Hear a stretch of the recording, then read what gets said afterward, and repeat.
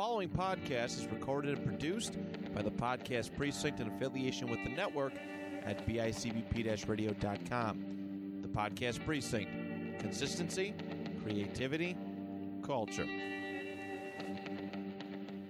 Bingo, bango, whammo, flammo. I like that that's quickly becoming a catchphrase of yours. This banana sandwich wasn't really catching on. Nope, nobody liked banana sandwich. Damn, that's scary. Holy shit, it has been a minute. It's been a while. Yeah, probably, I don't know, like a month, Yeah, we took all of September off. something like that. Yeah, we took a little bit of what the professionals call a sabbatical. Yeah, so long, September. Yeah, well, that didn't really work out. No, But, it didn't. I trust that you ate as much soup as I did in the past That's all 4 I ate. weeks. All of September was just soup because it was supposed to be September full Perfect. of soup horror, Perfect. and it Perfect. never happened. Yeah, it turns out there's not a whole lot of news involved in soup, so fuck it. Hey, we're back. However, Yeah. there was a whole lot of fucking news that went on since I last saw your pretty face. So, how about you give me a little bit of a recap on that? Well, Greg, let me tell you what. The Queen died. Oh, okay. More importantly, Coolio died. That's so much more upsetting to me, and I feel like we may have had a little bit of a hand in that. Yeah, you definitely killed Coolio. Ooh. And maybe shouldn't have quoted him so heavily the last couple of episodes. So far, we have killed Meatloaf, Gilbert, now Coolio.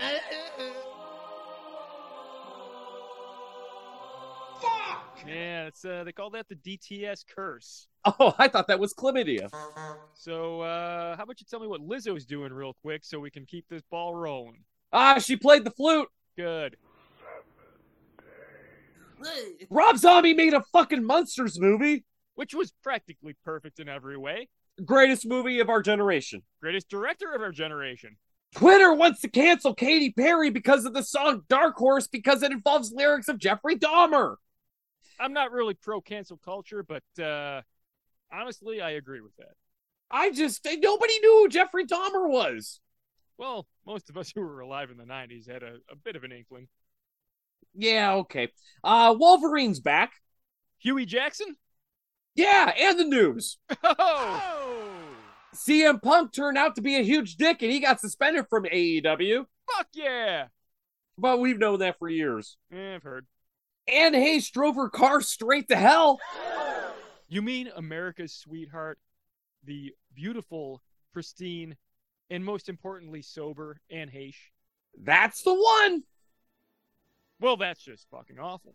Hurricane Ian killed all of Florida. All of it? The whole state. The whole state! The whole state. California is in flames. The whole state? The whole state, The Greg. whole state! The entire state. Fuck. Russia's gonna kill us all. All of us? Literally all of us. The prospect of Armageddon is the highest it has been since the Cuban Missile Crisis. But more importantly, Hey!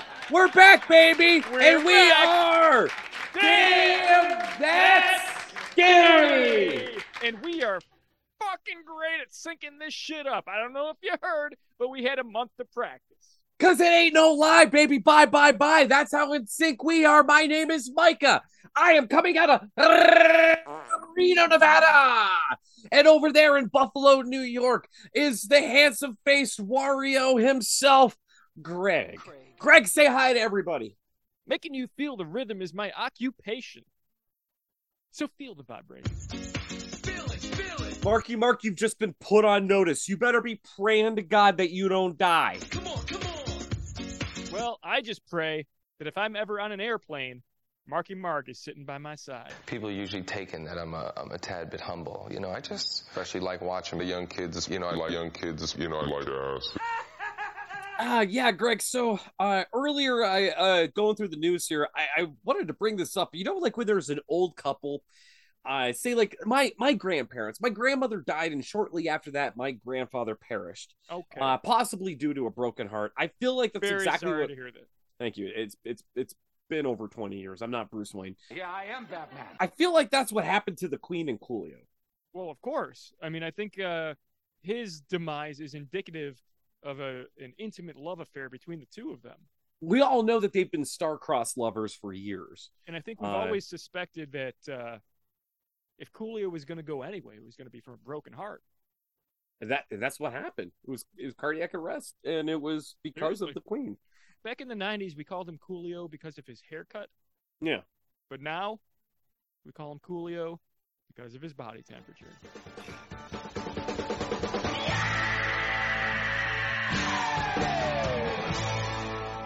That's right. And rigor mortis apparently definitely sets in hell because Coolio was at the gates of heaven and he found out that Queen Elizabeth was in hell and he just said, sayonara, Robocop, shot straight to hell, found his bottom bitch, the Queen, and the Queen was all like, "Oh, is that you, Coolio? Oh, come here and part my royal curtains again." If only he'd spent most of his life taking blood thinners instead of living in an in a gangster's paradise. Not enough baby aspirin. It's a damn shame too because Sean Connery was down there spitting game on her too, like, come here, Queenie, come here, I'll give you a nice slap on that royal of yours. And she's all like, "Oh no, Sean Connery, I'm waiting for my sexual chocolate to come down here." Well, I think just based on the pattern, if you really look at who's been knighted in the last 50 or so years, Queen was kind of just passing those accolades out like they were fucking candy, right? They all ate her pussy. You got, like you said, Sean Connery, fucking Elton John. But Elton John had to, like, put a fucking, like, fish clip on his nose. Well, he probably put in more work than anyone, honestly. He should be, like, double knighted. Is that a thing? Oh, triple knighted, if anything. Yeah, quad knighted. Yeah, I don't know what the 5 is, so I'm just going to leave it at that. Well, and then you got your Sir Anthony Hopkins. Oh, he boofed her. Oh, absolutely. Goddamn right. Yeah, he was all like, "Tarting up your nipples, didn't it?" Gonna kill the bear's head. What one man can do, another can do. Yeah. He killed the bear. So I'm gonna kill the bear. I'm gonna kill the bear. I'm gonna kill the motherfucker. And who else? Paul McCartney. Sir Paul McCartney. Yeah. Paul McCartney was laying down in bed and the Queen got up on the dresser, came down with the Yokozuna splash right on his face, and Paul McCartney was going, "Oh, help! I need someone! Help!" He truly was the Eggman that day. What the fuck? Read into that what you will. Oh, he got all up in the Queen's strawberry fields. Forever! Oh! You might call that a little bit of a hard day's night. So, Greg, did you watch anything new this month? It has been a month, hasn't it? Yeah, it's been a month. Thinking back, normally I would say no. I would stonewall you on this one just to be a dick. I know the fans expect it. Yeah. They want to hear my usual response to that question, but this time it's a yes. Oh, what did you watch? I watched the same fucking thing that everyone is watching right now. It's that Dahmer series. Oh, that Dahmer guy. Yeah, starring Simon Pegg and the woman from Reno 911. Yeah, she was amazing. She's fantastic. She was amazing. Evan Peters was amazing. There's a reason why people are raving about this series. It was billed as, like, the most accurate account of these events, and to be totally honest, I don't totally agree with that. Like, Why? They didn't get everything totally right, but they were pretty fucking close. Was there not enough man-on-man action for you? Could there ever really be? I mean, come on. Hold on to your butts. I don't want to spoil anything because I know you haven't seen the second half of it yet. I'm 4 episodes deep. Yeah. I think some people probably know what I'm talking about when I say the very last episode, I think, had a little bit of an issue with his demise. Might have been dramatized a little too Yeah, much. Arya Stark killed him, right? All of that build up just for the White Walkers to do literally nothing. Mm-hmm. I mean, they get to Winterfell and just all of a sudden it's over for them. And then we just have to deal with the politics of the rest of the Wisconsin prison system. The real problem was they ran out of book material. Yeah. And also Jeffrey ran out of lifespan. Oh, yes. Yes, Yeah. for those of you that are men of a certain age like Greg and I, you were around when you got the news that Dahmer had his skull crushed. Yes. Smash, smash, smash. Yeah, Dude, but I mean, what I've seen so far in the Dahmer series is great. The pacing is incredible. The acting is phenomenal. Oh, God damn, it is just so fucking good. I mean, in the first episode, we have Dahmer watching Exorcist 3, which with one of his victims. controversial opinion, best Exorcist movie. Absolutely. Yeah, I mean, the ending of The Exorcist 3 is kind of weird, but still, it's so fucking good. But also, for the love of God, not to get too off topic here, for the people that keep sharing, like, oh, this is the scariest moment in horror, Oh, and it's stop. this scene in Exorcist 3, stop fucking showing that, because people that have never seen that fucking movie, they see that scene on Facebook or Instagram or whatever, they know it's coming. They know it's gonna happen. Like, go fuck yourself. I mean, spoilers are a thing. And it's surprising, not a lot of people have seen The Exorcist 3. But And I feel also, like they Jeffrey Dahmer dies at the end of the Dahmer series. Which, oh shit, did I just say that? Fuck. God, because Stone Phillips killed him after that interview. All right, rewind.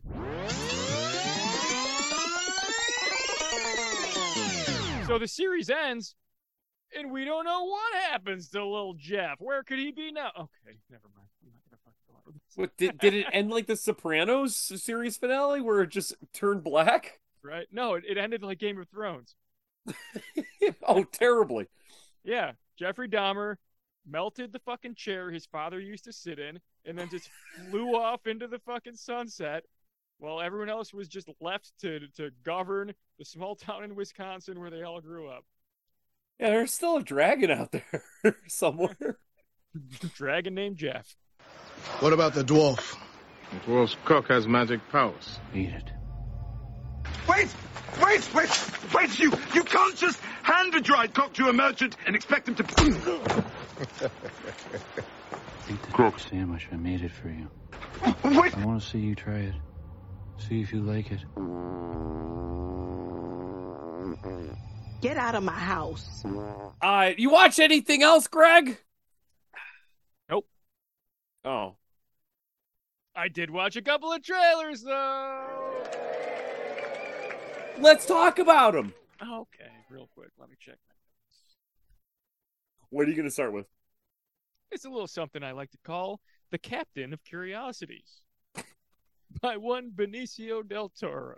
Yep. Benny D's back in his house. Or to put it another way, it is the Cabinet of Curiosity by Guillermo del Toro. And this is basically Hellraiser plus The Haunting of Hill House with a bit of Clive Barker's Undying just mixed into the old cocktail. Yeah, a lot of creep show action going on here too. It looks like it's gonna be an anthology type gimmick, where Benicio del Toro takes the role of Alfred Hitchcock in Alfred Hitchcock Presents. Love it. We have ourselves 8 chilling stories over 4 nights on Netflix, starting on October 25th, and we have a story called The Autopsy, Dreams in the Witch House, Graveyard Rats, Lot 36, The Murmuring, The Outside, Pickman's Model, The Viewing. And I tell you what, baby cakes, The Viewing has Naked Lunches and RoboCop, very own Peter Weller up in that bitch, and Eric Andre. So I think that is going to be the best one out of all of this. This is going to be perfect. And just like Tom Jones when I met him in that bathroom in the Piggly Wiggly, this just cannot come soon enough. And next up, from the guy that did the Suspiria remake, we have a little film called Bones and All. Bones and what? And all. Oh. As in everything. Right. Yeah. All the bones. Bones plus the rest of you. Yeah, that's like organs, skin. Skin's an organ. Just all the stuff. Yeah, just all. All right. But this is a pornographic film starring Machine Gun Kelly and a small Vietnamese boy. Rated PG-13 for general audiences. Yeah, this is done by Luca Guadagnino, the guy that did the Suspiria remake. Bones and All is a story of first love between Marin, a young woman learning how to survive on the margins of society, and Lee, an intense, disenfranchised drifter. A liberating road odyssey of two young people coming into their own, searching for identity and chasing beauty in the perilous world that cannot abide who they are. Sounds identifiable. It sounds fucking terrible, actually. Yep. The reason why we're bringing this up is that there's a big fucking fuss over this. Really? It's a huge deal. It's like already up for like a bunch of fucking those sniff your own fart independent movie awards. It's really fucking artsy fartsy. Well, I could tell that from the trailer. Yeah, it's coming out November 23rd in theaters. This is a movie that I will avoid at all costs. I'm going to put this on at Thanksgiving dinner at my parents' house and see who wants to kick me out of the fucking party. Yay! Because this looks bad. Yay. Well, I'm certainly not going to see this. How about you? I probably will just to report on it, but you lie through your teeth. I lie like a rug.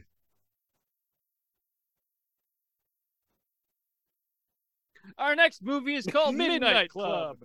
Now, you say movie, I like to say Netflix series. That is exactly what I meant when I said movie. That's right. This trailer continues the trend of using 90s songs slowed down, and I believe this one is our, I think, DTS favorite. I'm going to put it out there. Yeah, big favorite, baby. I mean, I'm more of a President of the United States of America guy, but I still love him. Well, this is the Toadies. And the Toadies is Possum Kingdom.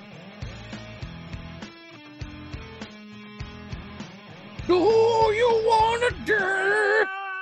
Which I have to say is just a little bit inappropriate considering the subject matter. Oh, that they're all fucking cancer patients? Yeah, this is a meta story about the grim hallucinations experienced during chemotherapy treatments. And if that's too heavy for you, here's some funny sound effects.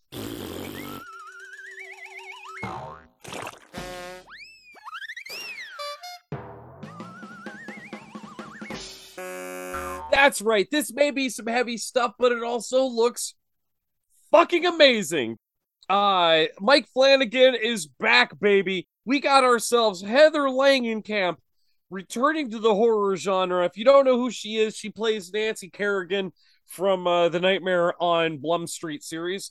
Fully recovered and back to acting. That's right. She is fully recovered from that terrible stint that she did in that Hellraiser Judgment movie where she played a who gives a fuck. And for some reason, they give her a gold medal for that. I don't really understand, but I do. The politics of filmography elude me. The politics of dancing. Just terrible. The Midnight Club will be out October 7th on Netflix. You know what I'm going to be watching October 7th? Psycho Gorman. Well, it's probably going to be Hellraiser. It's probably going to be Terrifier 2. And it's definitely not going to be Midnight Club. I'm going to watch Midnight Club.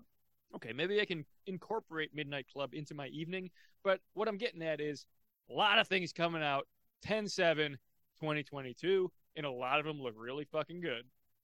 And a lot of them look a lot better, more better than the Midnight Club. Oh, perfect. Uh-huh. And if that was confusing for you, here's some wacky sound effects.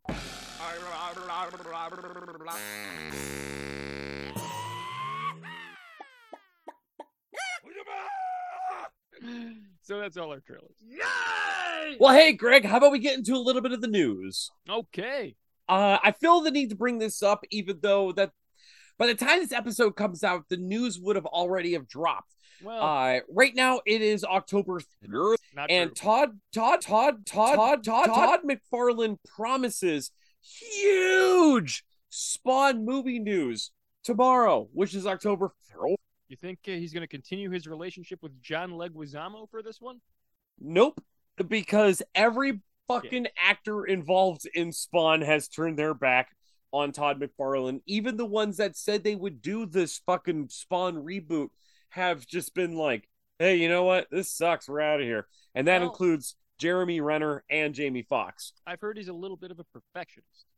I heard he's a fucking retard. But yeah, so Todd McFarlane has been talking about a Spawn movie for, I want to say, the last 20 fucking years. Yeah, pretty much since the last Spawn movie, I would think. Okay, so 26 years. Yeah, okay. But yeah, John Leguizamo, definitely not going to be in it, whatever. Quick question. Yes. Basing this on a little bit of my own personal history, so I don't know if that clouds my judgment here, but do you think the Violator is going to be played by Tom Jones? Pussycat, pussycat, I love you. Yes, I do. Fuck no. Okay. Okay, so during a screening of Trick or Treat at the Beyond Fest, the director, Michael Dougherty, finally fucking came out and gave us a real fucking awesome update that Trick or Treat 2 is in very active, aggressive development, but it hasn't been greenlit yet. Well, that's controversial.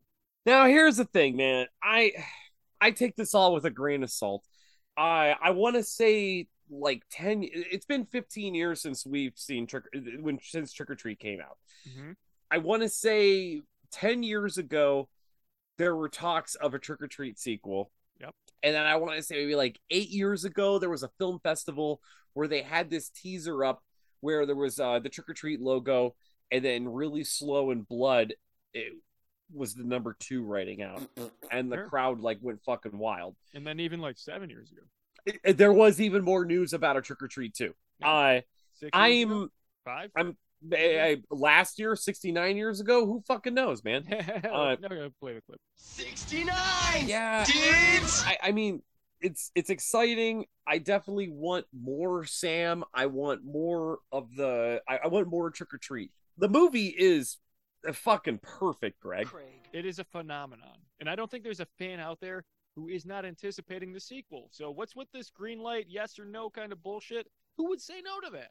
I don't know, man. Brother's been off doing fucking Godzilla movies. And when I say brother, I don't mean like an actual brother. He's been doing big Hollywood shit. He ain't got time for no horror movies anymore. But I mean it like the way black people use it. I mean, the thing is, like, Trick or Treat is what brought him to the dance, right? So maybe it's what should take him home in the limo for sex. Bingo, bango, whammo, flammo. I like that that's quickly becoming a catchphrase of yours. This banana sandwich wasn't really catching on.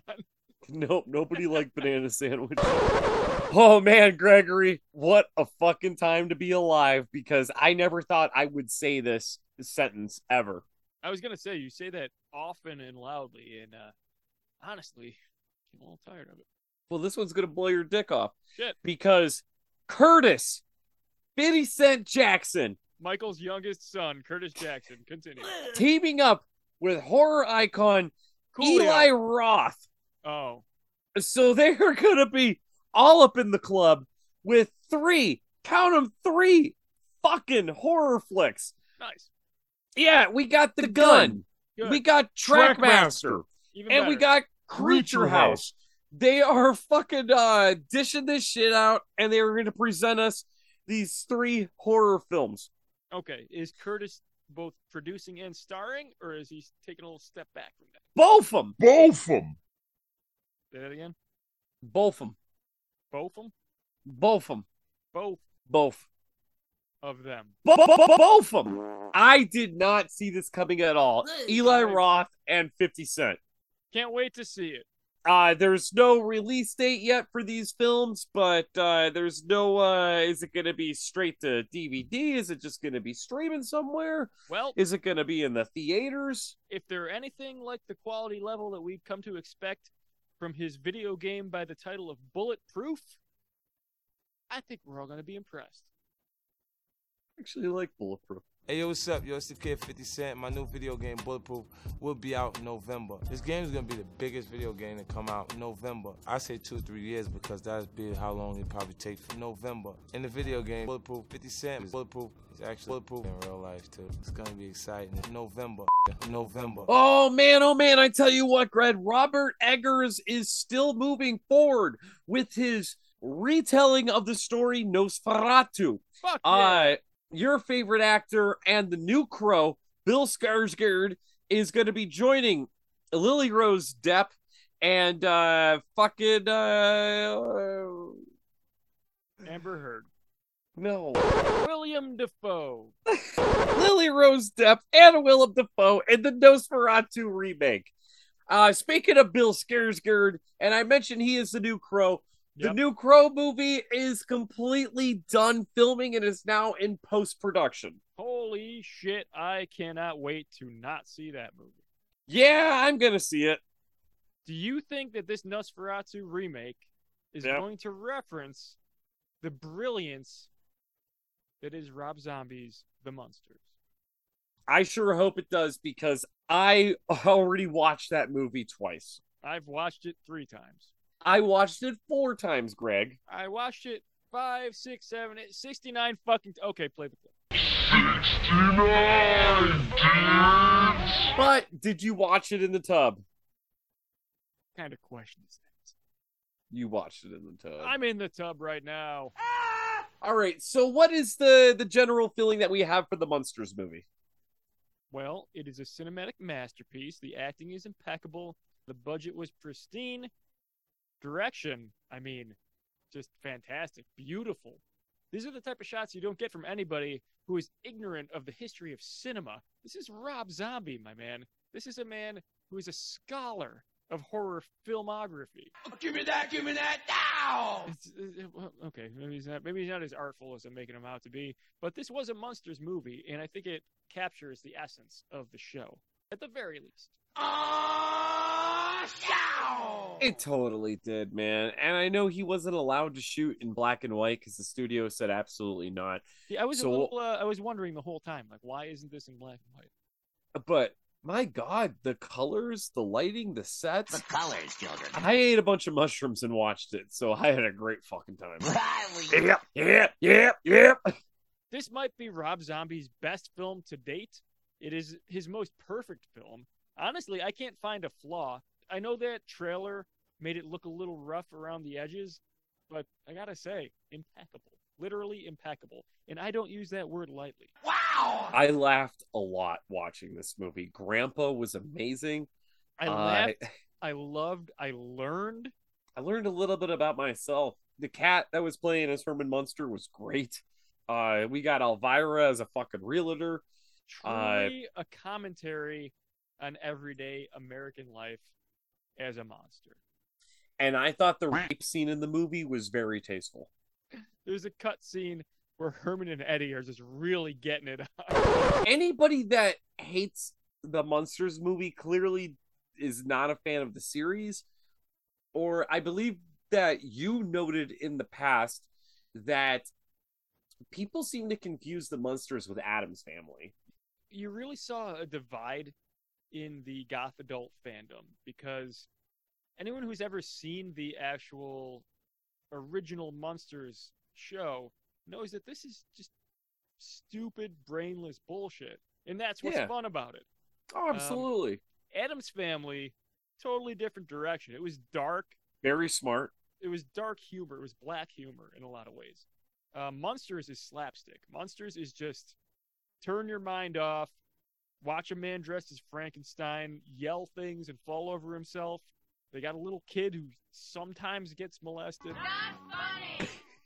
Also, I have to say, Richard Brake, amazing in it. Him and Grandpa were the ones that really chewed the scenery. I don't remember what his name was in the film, but he was like the stand-in, like Dr. Frankenstein type. Yeah, Frankenstein. Who kind of created Herman. Kind of. He created Herman. I don't know enough about the history of the show. Like, I haven't seen every episode at all. Like, not. I've seen enough. I don't know the whole storyline. But yeah, Richard Brake, he's sort of a Rob Zombie regular at this point. I mean, the only thing the movie was lacking was Bill Moseley. And tits. Yeah, and the use of the word fuck. Fuck! Somewhere in an alternate universe, Sid Haig was Grandpa.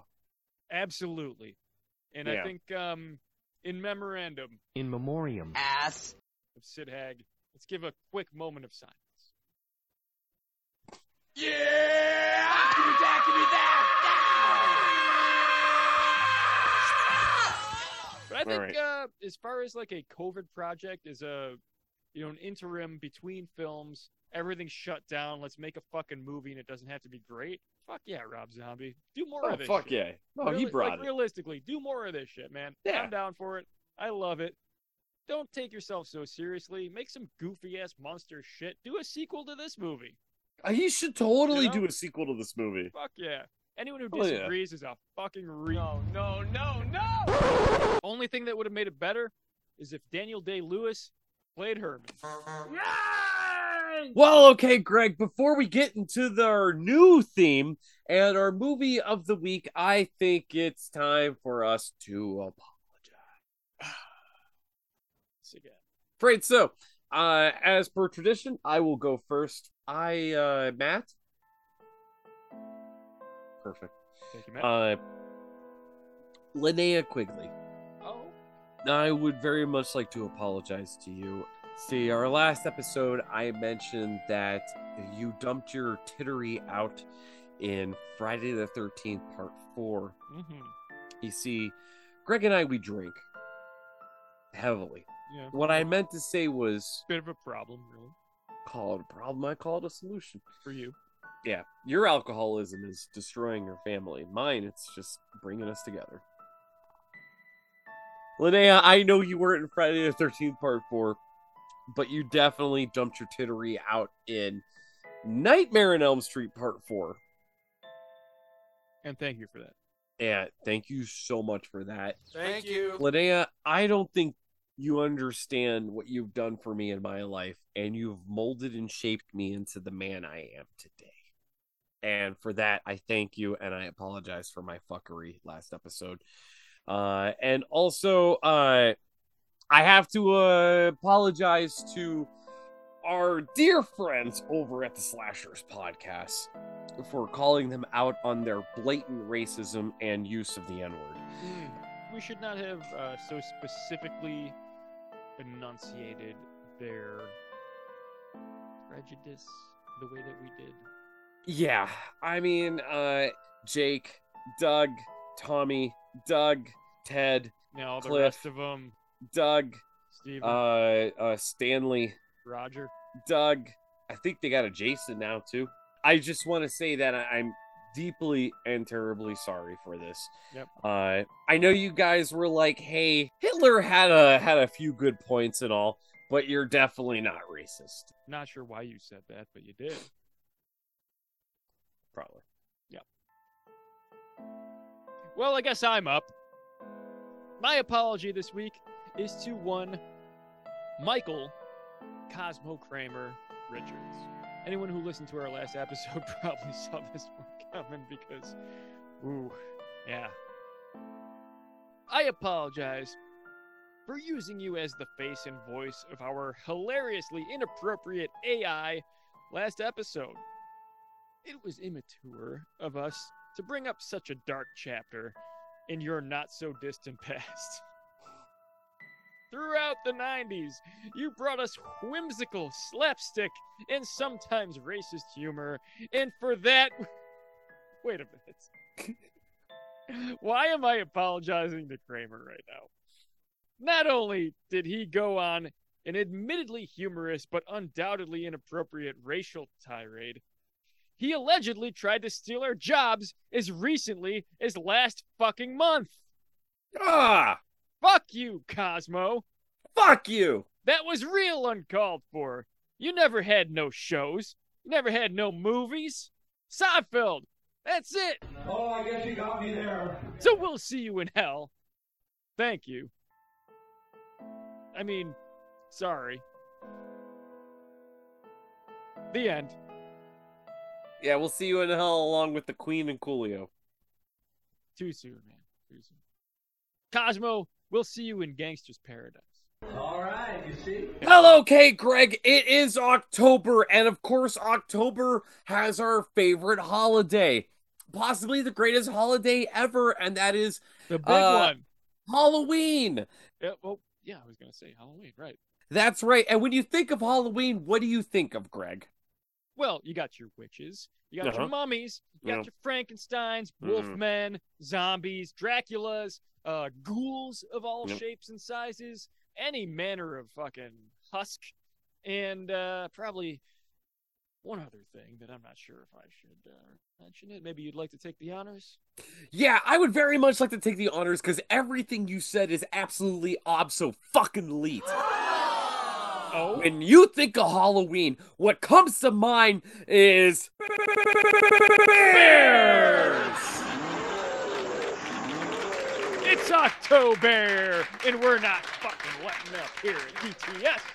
Nothing is more terrifying than a bear, especially for manly outdoorsmen like myself and Gregory Hines over there. If you've ever spent a night in the woods, you know that your greatest fear is bear encroachment upon your campsite. I can't even bear to think about being attacked by one of those things. I'm nervous about laying my bare ass out in the wilderness if I were to have to take a little, what would you call it? Poop break. I find that to be absolutely unbearable. Bears! Why are there always bears? The brochure said there would only be a few bears. It turns out this month of October, it's all bears all the time. It's October. October. Bear. And over here at Damn That's Scary, we have the right to bear arms. And we are going to start off October with 1979's classic Prophecy. And I'm not talking about taking a watch and shoving it up your ass. Oh. Christopher Walken's Prophecy. No. This is not the one where Christopher Walken whips the shit out of Jim Caviezel for 6 hours while we all cry tears of joy. This is not the one where Christopher Walken walks into a bar and sees our man Viggo Mortensen talking about laying you out and filling your mouth full of your mother's feces. No, this is more like if Stephen King wrote and or directed Fire Down Below. Is it Fire Down Below or On Deadly Ground? I couldn't figure out which Steven Seagal movie we were going with here. Either way, it's a Steven Seagal classic with Stephen King at the helm. Just kind of get him frustrated and then fake low and come high and do that quick kick that I've been teaching you. That's right. King Seagal, just big dick energy over here. Fake low and come. 1979. PG, mind you. Which is, a little out of line, if you ask me. Well, I mean, the rape scene was very tasteful. You can tell they put a lot of care into it. Bear. That's right. We are covering Prophecy. A government health inspector is dispatched to assess the damage a logging company is causing to a patch of forest claimed by Native Americans and comes face to face with terror wreaking havoc in the woods. Sounds great to me. John Frankenheimer, you've done it again. John Frankenheimer, Jingleheimer Smith. His name is my name too. What are you, my dad? Is the director of Prophecy. This man also went on to direct The Island of Dr. Monroe. The 1996 remake. Did you say Monroe? Monroe. Dr. Monroe? Yeah. Okay. He also directed The Manchurian Candidate back in '64, and he did Reindeer Games, which we all know and love, Ronin, and a bunch of other movies that we just don't give a shit about, but he also directed a very good episode of Tales from the Crypt in '92. Oh, Ronin is fucking fantastic. It is actually a really good movie. Starring Steven Seagal and Jim Caviezel. So before we get too off track here with our bear puns, Greg, why don't you give us our favorite part of the show? Okay, fuckface. Our first one is Maggie And she is a pregnant cellist. She's a housewife. She is a monster incubator and a future fetus interrupter. Yeah, that's right. This is Taylor Shire, who I consider to be one of the worst actresses in history, who somehow ended up in The Godfather 2. Oh, she was in played... Rocky? Yeah, she was Adrian. Yeah. I just think she's... Oh, God, I think she sucks. She's so good at acting that one of the other characters in Rocky thought she was retarded. It's not funny! Like, professionally retarded. It's not! Wasn't Joe Spinell the one saying, take her to the Zoo Rock? It very well might have been. Take her to the Zoo Rock. Take it to the zoo. Fire a balloon. Hey, she's retarded. A regular old Daniel Day-Lewis. She ain't retarded, she's shy, you know? Go get her face painted at the zoo, Rock. Put on Monday Night Raw for her, Rock. Give her a cookie shaped like an animal, Rock. Oh, she's busted. Finger paint your mom's living room with her, Rock. She's busted, Rocky. Eat a Cheeto off the carpet with her, Rock. What? Remember what I told you? What'd you tell me? Take it to the zoo. So our next character is Dr. Chris Christopherson. He is Maggie's husband. He's a doctor, an EPA agent, a beard rocker, a bass master, a snappy dresser, and a bear warrior. Yeah, this is Robert Foxworth. This guy was in The Omen. He's in Loch Ness. He's in City of Angels. And he does a bunch of voice acting, including Ratchet from the Transformers movies. The Michael Bay ones, mind you. Oh, never mind. Our next character is Mr. Isley. Mr. Isley? It's Isley. He's a paper mill patriarch, a fast-talking bureaucrat. He's a tour guide, an anthropologist, and kind of a racist. Oh, he's a total racist. Yeah, a little bit. Move this man! Yeah, this is Richard Dysart, who passed away back in 2015. I think his biggest role was probably Dr. Copper in The Thing. Yeah, that's probably true. Yeah, he was also the voice for Callisto in the Spawn series. Well, he's no John Leguizamo. He also did some voice work in the Batman, the animated series. Yeah, he's in a bunch of other bullshit that no one really cares about. Well, moving on, we have Mr. Hawks. Tony? He's a pro skater. He's a native badass. He's an environmentalist, a violent alcoholic, and an axe battler. That's right. This is everybody's favorite actor, producer, stuntman. I am talking about none other than Armand Assante. Yeah. That's right. This movie's got some pretty decent names in it. Armand Assante is in Prophecy. Mm-hmm. We all know and love him from Judge Dredd, where he plays Sylvester Stallone's evil brother who wants nothing. Who wants nothing more than world domination. You betray the law! Take it to the zoo. So then there's Ramona, who is the young native activist with a heart of gold. And I'm actually not sure if she's like the sister of Mr. Hawks or like his girlfriend, his wife, his, I don't know, cousin, something. They're related in some way. They seem to have a bond. I couldn't figure out if they were lovers. Yeah, exactly. I don't know, but they definitely took care of each other. They're close. This is Victoria Racimo, Yay. who is most well known for playing the love interest to Ernest in Ernest Goes to Camp. Oh my God. That is a fact. Yep. Might be the best of the Ernest movies. I like Ernest Scared Stupid. I bet you do. Yeah. Ernest Scared Adrian Balboa. Let her take a bite out of your cell phone, Rock. Go back to episode 85 where we have an amazing Ernest bit. Probably our best episode. Definitely our best episode. So there's only one character left. It's an important one. It might be the most important character in this movie. You really couldn't make a Prophecy film without it. Mm-mm. It's Christopher Walken. I'm just kidding. It's Man Bear Pig. Man Bear Pig is real, and he's in Prophecy. He is large. He's mutated. He's bulging. He's horny. He is the legendary hybrid mutant beast and the arch nemesis of Elvin Gore. Excelsior! He is also known as the Katahdin, a mutant bear monster who is portrayed by Kevin Peter Hall. This is the sumbitch who's 7'2" that played Predator in the movie Predator. And played also Predator in Predator 2. In Predator 2. And also that's really it. He was the Sasquatch. He was very tall. Henderson's, he was very Bigfoot, tall. The 7'2". The swamp ape. The Yeti. Without warning, the big-headed alien. He was hairy. Yeah. Without warning, had a flying vagina thing.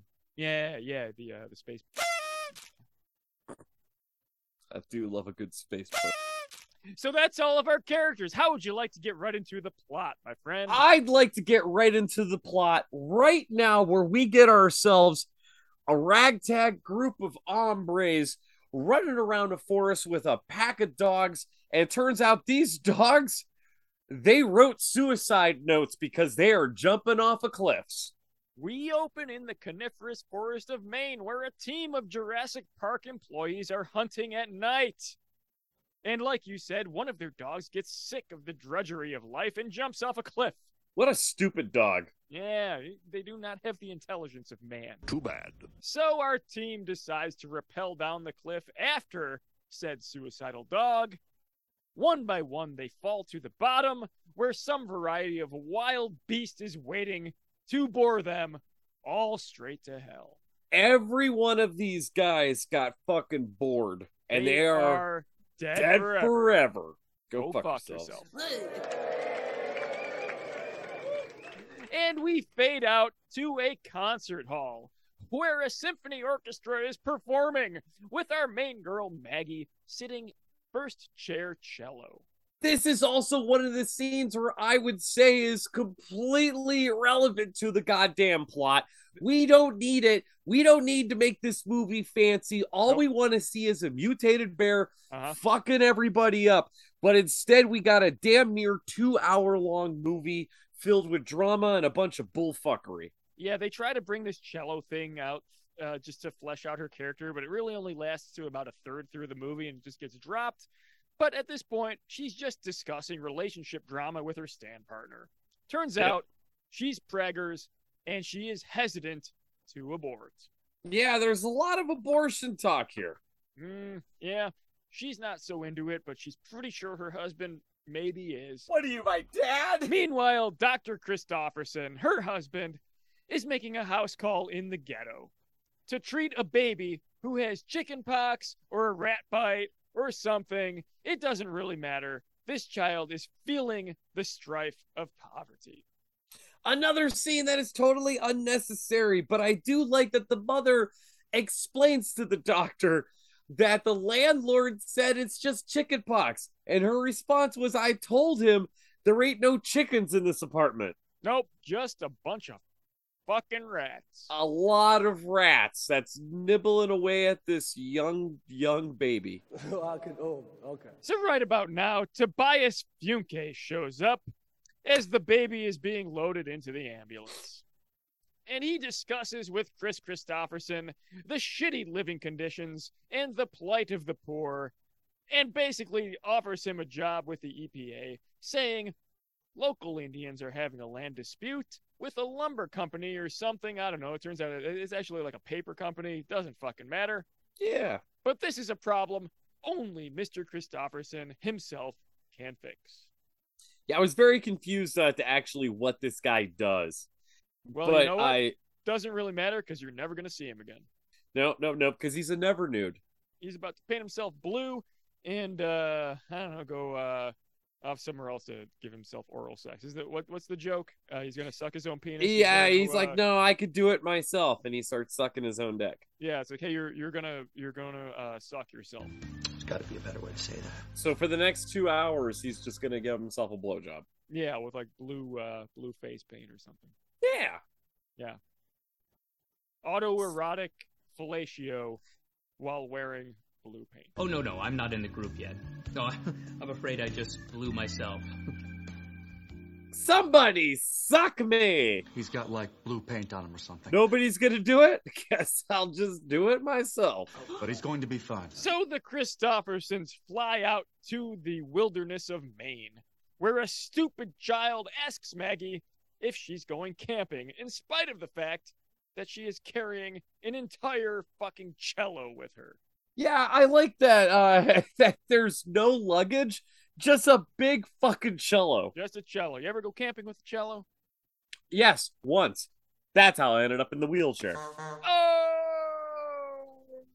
Mr. Isley picks them up and shows them around town, gives them the rundown on the local tribes and legends, and he basically explains to them that Katahdin, is that how you say it?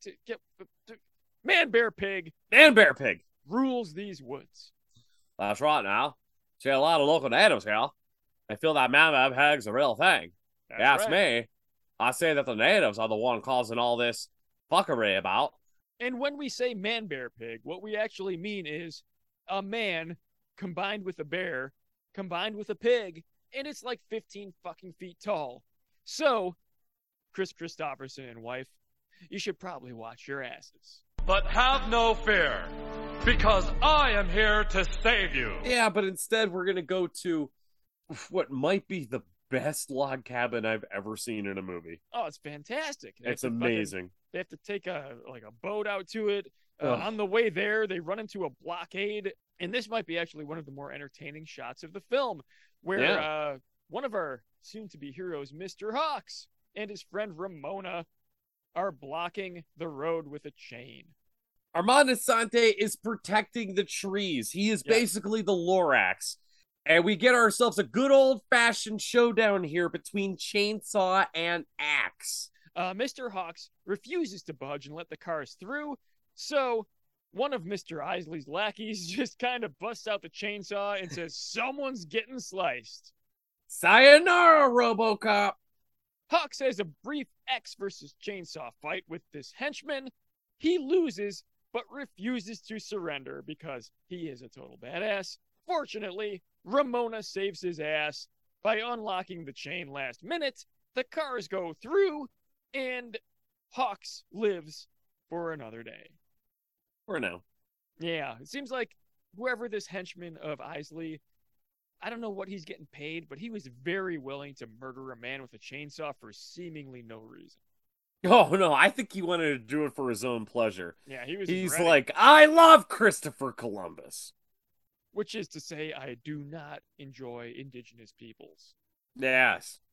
So the Christophersons take a boat out to their cabin on the lake. They make themselves quickly at home, and Maggie just kind of fake playing the cello here. I think it was pretty obvious her fingers were not moving in time with the music that was playing. Really, what can you do? I don't expect this actress to be a fucking concert cellist. But... And I love that the doctor is like, I cannot stay in this cabin with this racket, so he fucks off to the lake to get himself a fish. So tired of it. Dr. Chris goes out fishing, where he is menaced by a gigantic salmon. Boy, howdy. He celebrates this event by penetrating his wife by the fireplace. Oh, yeah! Yeah, but what a way to kill that sexy time by bringing up a bunch of baby talk. Ooh, she cockblocks him by mentioning pregnancy, but he figures, you know what? There's still room for one more in there, so let's go for it. Awesome! Yeah. Out of nowhere, the movie turns into Uncle Buck, and a gang of raccoons arrives and fucks the whole place up. It is slapstick mayhem. Chris gets fucking attacked. He flips over a couch. There's raccoons climbing the walls, jumping on everything for a full fucking 60 seconds until he murders them all with a shovel. Oh, God, it was terrible. Yeah, it was. And these raccoons are just having themselves a good time. King Trashmouth, El Diablo, and the whole gang. Literally some of your best friends from the woods. These furry little critters, they went right after Yo Adrian and decided to fuck her up. Also, kind of an upsetting behind-the-scenes fact here. I gotta throw it out there. I don't like it. No one really likes it. But just for the sake of full disclosure, they did have to cut a couple of seconds off of that initial shot when he opens the door and sees the raccoon laying there twitching, because it turns out these motherfuckers actually did poison a raccoon for the sake of this film, and they shot it for just way too long, and the censors got to them. Damn bureaucrats. I suppose that's why we have the ESRB or whatever the fuck it is today. MPAA. Yeah, MPAA. EPA. Apparently you can't poison raccoons anymore. No, you shouldn't. Unless you're like me and you throw all your fentanyl into your trash can. What are you, my dad? You're going to have some fucking loopy coons out there. So the next morning, Dr. Christopherson reports the raccoon attack to his dispatcher and is immediately confronted by Hawkeye, who says he's been slandered as a violent drunk for far too long. Yeah, it turns out he takes time to talk about it. He's very well educated and knows a lot about the woods and what's going on in the woods. And apparently there's a lot of bad shit going on in the woods. We got ourselves a bunch of fucking mutated little animals running around. His people are getting sick.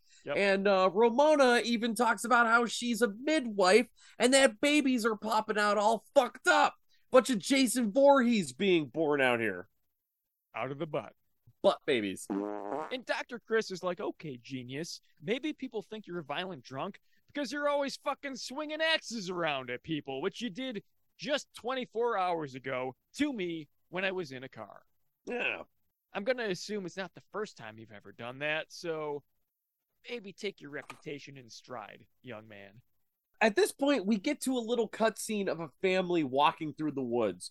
And you know right away, the only reason why this family is in the woods, and they're showing this family that just have nothing to do with the plot either, is because they're totally get fucking bored by Man Bear Pig. And I like to point out that the son of this group has the radio playing some, I want to say disco music? That sounds about right. And the father asks him to turn that racket off. Now, there's nothing I hate more than a piece of shit with a fucking speaker in the middle of the woods when you're trying to hike. Oh, it's terrible. It's literally the worst. I like it. It's a statement. So Hawk and Ramona take the Christophersons to their native village. And they explain that this Man Bear Pig that everyone's heard so much about is no legend. He's real, and he's spectacular. And we get introduced to Native American Grandpa, who says assholes to our heroes here. He is played by an old Japanese gentleman. Assholes. And even he starts to explain about how everything in the woods is big. Hawks takes the moment to pull a giant tadpole out of the nearby pond, and the wise old chief basically says, yeah, see that huge fucking thing? Everything around here is big. And he, not so subtly motions towards his crotch. Yeah, and he asks everybody to step back about 5 to 6 feet. While winking and waving at all of the present females. A regular old Dom DeLuise. A real Ron Jeremy over here. Regular old Billy Bob Thornton type. A real Tom Sizemore. This guy's a regular old Tom Selleck, if you ask me. A little bit of a Willem Dafoe. A real Burt Ward. A real Warwick Davis. Regular old Bob Barker, huh? A big old Bob Mapplethorpe. The guy's basically Bobby Bonilla. And maybe a little bit of a Bob Saget. Andre the Giant, if you ask me. More like an Andre Agassi, if you ask me. Basically Peter North. Peter Dinklage? Wilt Chamberlain. Well, he's a big old Lyndon B. Johnson. LBJ. Okay. But we all know there's nobody bigger than good old-fashioned Randy Newman.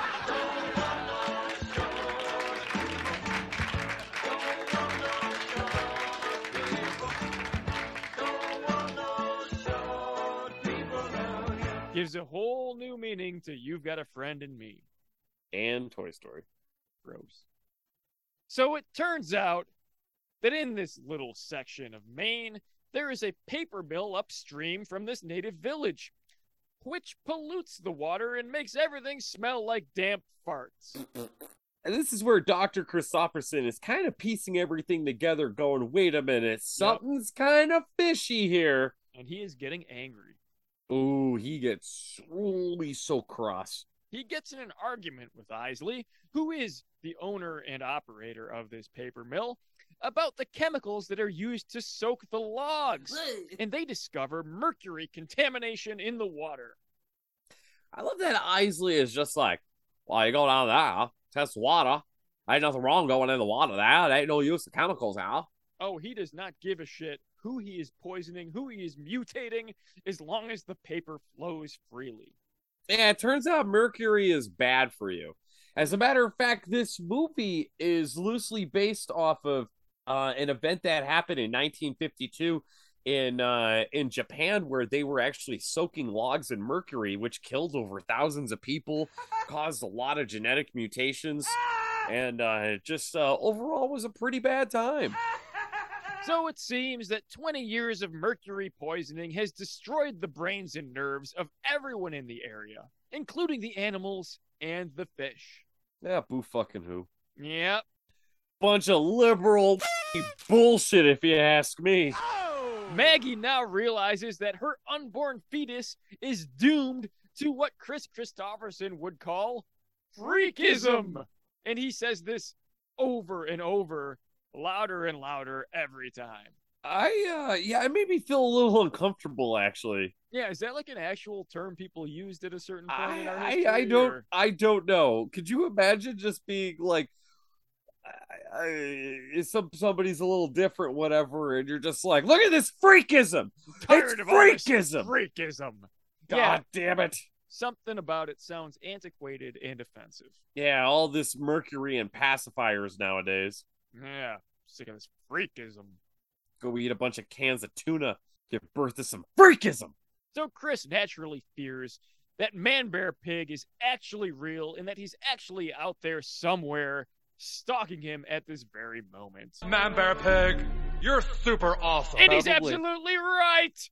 He's totally right. Because right about now, an entire family, as you mentioned earlier, is getting bored to oblivion in their sleeping bags. I cannot stress how goddamn fucking funny this scene is. I can't believe how they chose to portray the death of this child.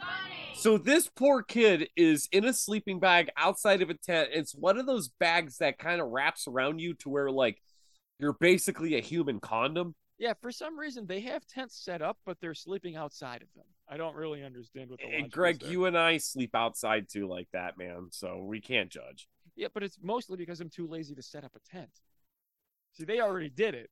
It's mostly because I'm too drunk to set up the tent. Oh, you know what? That's right. That's exactly what it is. Yeah. Yeah. So these kids paid the price for my laziness. And they basically were smashed into rocks and turned into explosions of feathers. It looked like one of those bits from a cartoon where, like, a duck gets shot, like Daffy Duck gets shot and feathers explode everywhere. Yeah, and then just his bare ass is sitting there all fucking pink and plucked. That's basically what happened. So this kid is wrapped up in a sleeping bag, jumps up, and he can't run. So he decides to hop like he's a fucking human pogo stick. Uh-huh. And he pays the price for his foolishness. Man-Bear Pig bitch slapped him into eternity. Got crushed by a mutant. Yep. Oblivion. You're donezo. You're Go dead fuck yourself. forever. Yep. You're dead forever. Go fuck yourself. Excellent! So naturally, Mr. Hawks is blamed by the locals for these murders. Because less than a day earlier, he did attack some other people with an axe. So, I mean, if you're going to point the blame somewhere, if you got a usual suspect, it's probably the crazy guy swinging axes around and acting all drunk, right? Yeah, if you're going to finger somebody, definitely finger Hawks. Or maybe just fingerprints. But he escapes by cartoonishly jumping through a window, which is incredible. Literally 2 scenes back to back that blew my fucking mind. So homeboy runs into the house, like you said, like a goddamn cartoon jumped out of this fucking window. They try to apprehend him, but all you hear is the smashing of glass as he escapes out the back window. It is amazing. It was like, you can't catch me, I'm the gingerbread man. And he's gone. Who writes this shit? So, of course, the Christophersons climb into their crime copter and investigate the murder site with Ramona. Where did this helicopter even come from? He just had it on standby. It's kind of incredible. Okay, good. I think it's EPA funded, most likely. Sure. But Ramona senses the foul play of Man Bear Pig, and she is not afraid to express herself. Like Madonna said, express yourself, don't repress yourself. You kiss like my dad. They find 2 baby Man Bear Pigs caught in a river net. So naturally, they stuff them in their coats so they can warm them up later. Literally the stupidest fucking thing you could do. It is ridiculous. Let's take these baby Man Bear Pigs and like, it's almost like they were trying to hatch an egg with them. Well, this is where I get some notes of like Jurassic Park 3. Okay. Where it's like, you know, the giant fucking 15-foot tall man bear pig probably wouldn't want anything to do with you if you didn't steal his babies. Right? Also, I love that they were like, we have to take these because it's evidence that there's mercury in the water and shit, and that they're using mercury. Yeah. I think the best evidence would be, hey, look at the mud. There's mercury in it. Yeah, maybe get like a jar of the water. From like anywhere. Sure. You know what? Honestly, anything. As a matter of fact, they probably could have drowned these baby Man Bear Pigs and just been like, hey, look at these Man Bear Pig corpses. Isn't this disgusting? Yeah, by the way, it's from the mercury from the fucking hammer mill plant. Or maybe just like swab anything in the area, like anything moist in the area. Just get like a fucking little test tube things, like cotton swabs, and just get the shit on the shit, put it in the other shit, and then bring it to a lab.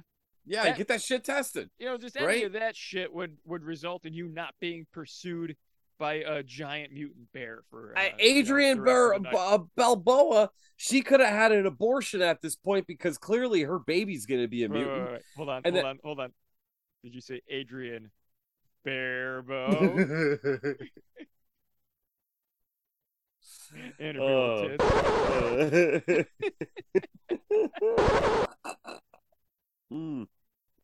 Very good. I just took a sip of $1,000 whiskey. Of course, I'm going to say, yes, very good. No, hold on. Take a sip of this Natty Light that I'm drinking out of the hat of a man that used to have alopecia. I'm glad, Greg. Ooh, that is choice. So right about now, it turns out that their helicopter is grounded by a storm. So they decide they have to walk several miles back to Hawkwind's village, where they pump the baby Man Bear Pigs full of adrenaline, which we all may recognize as a terrible idea. Yeah, I worked on Uma Thurman. It's not going to work on these Man Bear Pig babies. Oof. So that night, Maggie freaks the fuck out about her soon-to-be mutant baby. I literally don't care about this shit. No, me neither. This is the side plot that really doesn't go anywhere. Yeah. But Chris Christopherson secretly celebrates their impending abortion because I get the impression that he's a man who's married to his career. Yep. And if anything he wants to impregnate, it's going to be his job. And I think he's a little more devoted to the surrogate child that is this fucking mutant Man Bear Pig baby that he rescued from a stream, more so than his own child. I think he's just not a great father. Oh, what gave it away, Greg? Was it the scene where he was breastfeeding the fucking atrocity? I mean, I know those pigs are used to 6 nipples, but he did what he could. When he was treating this thing like a fucking fleshlight. Come on, there's milk in there. Get some more. Like little fucking Belial from Basket Case sucking on your titties. Oh, you're so slimy. You're a true Vulgarian, aren't you? So Isley shows up right about now with his own posse. An insane clown posse?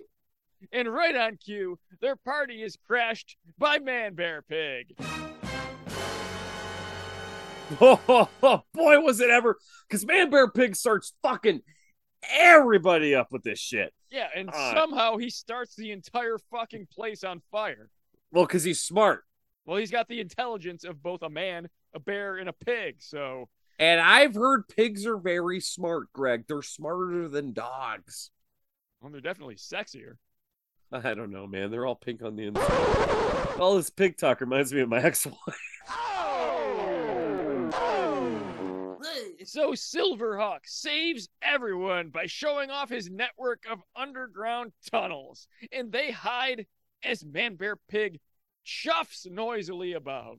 And by chuffs, I mean slowly murders their friends. He takes his time because Man Bear Pig's smart. He's like, if I slowly skin these people alive, they will come out to try to save them. Yeah, there's a little bit of a strategy there. And it actually kind of works because one of their stupid, unnamed henchman friends does try to go up above and summarily gets slashed. Wasn't he the fucking sheriff too? Who fucking knows? He was some guy that doesn't matter. I gotta tell you, all the scenes where people die in this movie are just so goddamn comical. It's always funny, and we'll get to that because as the film goes on, they get more and more comedic. Oh, very. It's like Benny Hill. Oh, it's coming. It's coming. Because, so am I. Because the next morning, when they emerge from the tunnel, they find everything destroyed, and their pilot has been mauled into a coma. Yay! So they build a stretcher and head out. Isley goes off on his own to find a radio tower or some shit, but Man Bear Pig is a clever girl and bores him apart like he was Muldoon from Jurassic Park. Hold on to your butts. After this, Armand Assante goes scowling about, and I don't know if you noticed this earlier because I didn't notice it until this scene, but this motherfucker has a bow and arrow. Oh, yeah. You want to know why? Why? Because he's a Native American. Oh, that's cool. They're not allowed to have guns. That's right. Yeah, it's all sticks and strings with these guys. So Armand Assante, he finds one of the Jeeps, comes back to camp, and explains to everybody that he found a Jeep, and everyone was like, where is it? He's like, 3 miles that way. And it's like, dude, why didn't you take it and drive it over there? Instead, he decides to go to tell everybody about this Jeep, saying, hey, let's go walk over there and get it. Beep, beep. Who got the keys to the Jeep? Just terrible. Vroom. You know that song? No. So our heroes pile into the Jeep. They drive day and night to get back to civilization, but because they still have the baby Man Bear Pig, we all know that this cannot end well. So Man Bear Pig jumps out of nowhere and straight up bitch slapped this Jeep into oblivion. Oh. I'm talking all he did was backhand it and the Jeep fucking flipped like a goddamn Tonka trunk. Trunk. He fucks this truck up and decapitates the crippled pilot, which when I saw that, I was just like, fuck. They just spent so much time carrying this man on a stretcher. It was like hours and days traversing the wilderness with this guy. It was like the fucking Revenant times 1,000. And not just that, they took the time to make a stretcher from like scratch. Right? And just in 2 seconds, Man Bear Pig shows up and just ends all of their efforts. He may have recovered from a broken body or whatever the fuck his previous problem was, but that head is now firmly disconnected from the neck. You're not coming back from that. Boy, howdy, don't you just hate Man Bear Pig when he takes head but never gives it? I'm so tired of all these Man Bear Pigs. I'm sick and tired of all these goddamn Man Bear Pigs on this motherfucking plane. So right about now, as they're being chased away from the Jeep, they find a body of water, and the wise old chief confronts Katadin, Man Bear Pig, on the shore of the lake. Yeah. This is another fucking scene. His husk is unceremoniously ragdolled back and forth for no less than 20 minutes while everyone else swims for the cabin. And I have to say, this character was so revered and so respected throughout the course of this film. The way he went out was no less than slapstick hilarity. It looked like they stuffed a bunch of clothes full of newspaper and had a bear puppet just wave it around. It was ridiculous, but it might be one of my favorite parts of the film. It looked like the wacky wailing arm inflatable tube man. Yeah, with a fucking bear attached to it. So even better. God, I love that they're swimming across this lake, and it's like if Man Bear Pig isn't going to kill you, the cancer will. Oh my God. And you remember when I said that ragdolling fucking bullshit was the best shot of the film? I lied, because this next one is the best shot of the film. Here we get the absolute best moment where everyone has crossed the lake. They are exhausted. They are slumped on the dock in front of the cabin, thinking they're safe. They look across this misty lake at night. There is nothing but fog, nothing but darkness. And in the moonlight, they see Man Bear Pig, the puppet, the fucking ridiculous silhouette, wiggling his way across the misty water. Like a goddamn salamander. And I don't know if he's supposed to be walking on the bottom or if he's supposed to be swimming or what, but he is just fucking flopping and fucking mushing his way towards them, and he's getting slowly deeper and deeper until he eventually just goes under.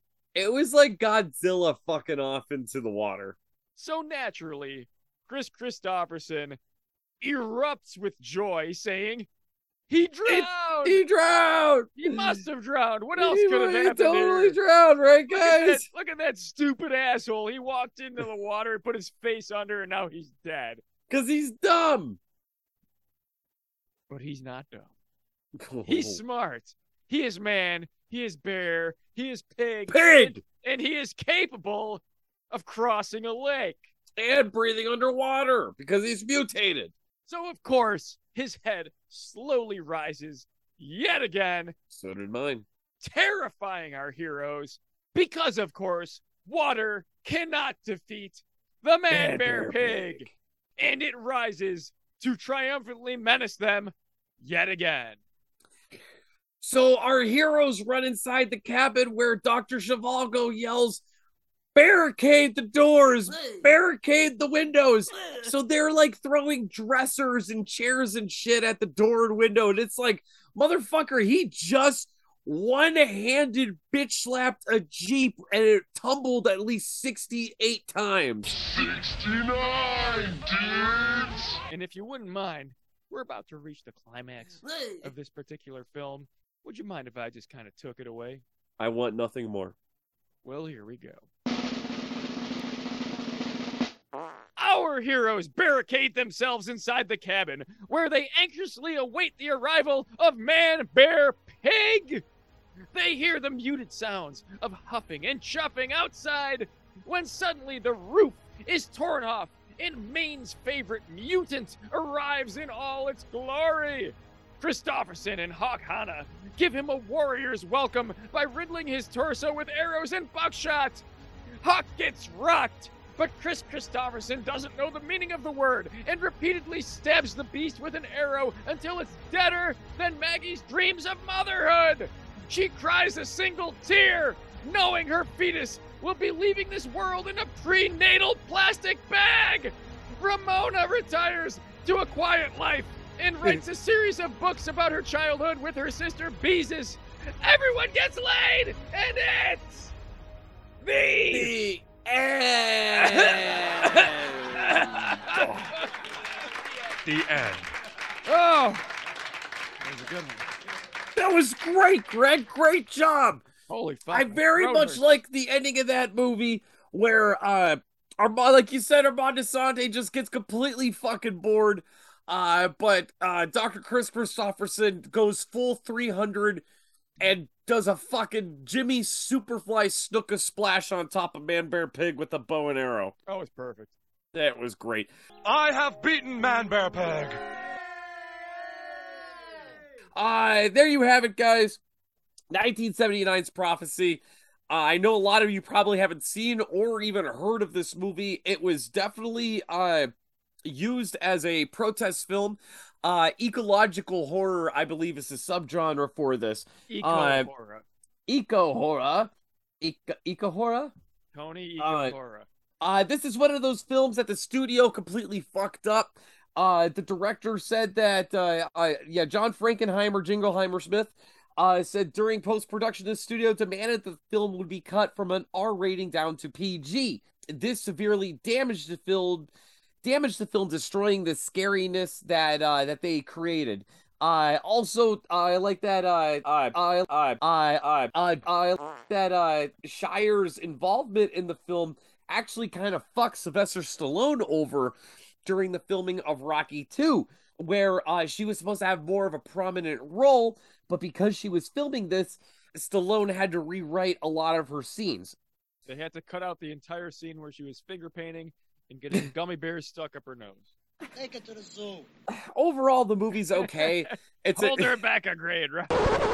Overall, the movie's okay. Don't leave her unsupervised, right? Maybe wait to take the training wheels off her bike, right? The movie's alright. It was released the same time that Ridley Scott's Alien was released, so obviously Alien totally won that round, which gave us a franchise that we still know and love, and we don't have any more Prophecy movies, which even at the end of this Prophecy movie, it kind of teased possibly a sequel, that there's more man-bear pigs out there. But have no fear, because I am here to save you. There's no tits. There's gore, but not enough. It is a PG rating, which I don't know how the fuck it got PG and not rated R with the amount of gore in it. I'm giving this 3 out of 5 scaries. Not a lot of rewatch value, but still overall a pretty decent flick. To answer your question, this is before they instituted the PG-13 rating. Yeah. May have gotten a PG-13 if it was made a little bit later. Post fucking, what was it, Temple of Doom? Yeah, I think it was like 85 or something like that. Yeah. Thank you, Al Gore. You're super awesome. But yeah, I agree with everything that you said. The gore could have been more, but what was there, it was subtle, but it was good. Acting was fine. I do appreciate that they gave a decent backstory to a lot of the characters. This actually felt a lot more like a real movie, not so much like a... Not what we're used to. Yeah, I mean, the second half of it definitely was, a little more schlocky, a little more campy.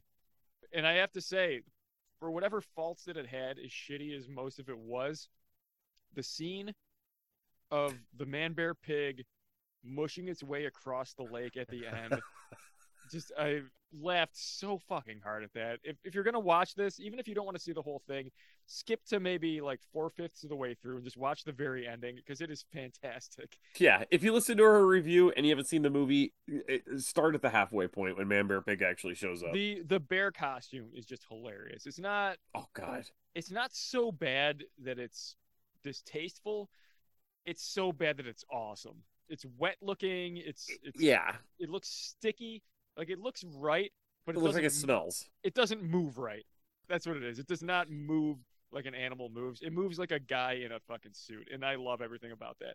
It's like a bobblehead. So the actor's 7'2", but the suit is 8 feet tall. Yeah, so there's a whole apparatus like balanced on top of the actor's head. And it just like wobbles back and forth. It wobbles around like one of those 2-person horse costumes, except the second person is like sitting on top of the other one's head and not moving, just kind of like trying to balance. Yeah. Okay. It looks great. I love everything about it. It is great, yeah. It might be the most entertaining thing that we've watched in a while. This was the perfect way to kick off October, which is going to be possibly our best month of all months. Definitely our best month. So clearly, unequivocally, without question, I give this one a 5 out of 5. So with that said, my man, how about we give the audience a little taste of what's coming next week? There's gonna be a killer bear in it! I'm thinking something maybe with maybe Leonardo DiCaprio. I'll tell you what. Instead of Leonardo DiCaprio, maybe a cross-country trek through the Pacific Northwest. I'm thinking more along the lines of something with Anthony Hopkins. Oh. And Alec Baldwin? Maybe something with John Candy. Hold on. Alec Baldwin's not going to shoot anybody, is he? You're goddamn right. No, I think we're going to be safe, Greg. How about that Disney movie with that song that you love so much? Oh, The Simple Bare Necessities? Yeah. Maybe sing a verse? Bare necessities. Don't worry about it. It's not as awesome as it. Oh, it's bare necessities. Okay. That's right, guys. Continue. Fuck. Oh man, this is really living. I'm gonna kill myself. So with that said, why don't you motherfuckers just love each other? care for one another.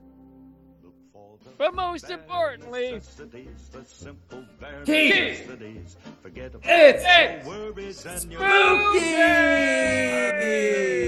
Because it's October. Fuck pumpkins. Dumb up here.